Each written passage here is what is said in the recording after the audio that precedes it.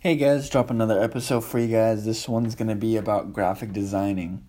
A lot of people go out there and just have no idea what to do with either Photoshop or Illustrator. One, I would always just take some time to, look it up on YouTube. Look it up on YouTube, find tutorials, learn how to do it. I learned everything that I know by graphics with, YouTube tutorials, not through school, not through anything else, but you can learn a lot through YouTube in general with anything.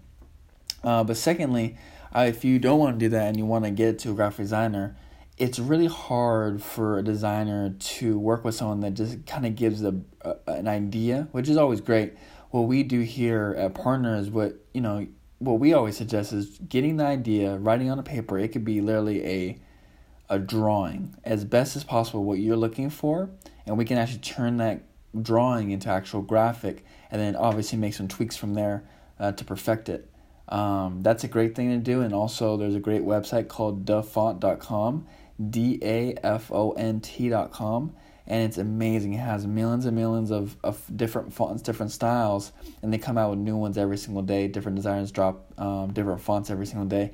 You can see which ones are popular, which ones are trending, different type from Gothic to script to brush to pretty much anything on there. So that's the first thing I would say on a little bit of graphic designing.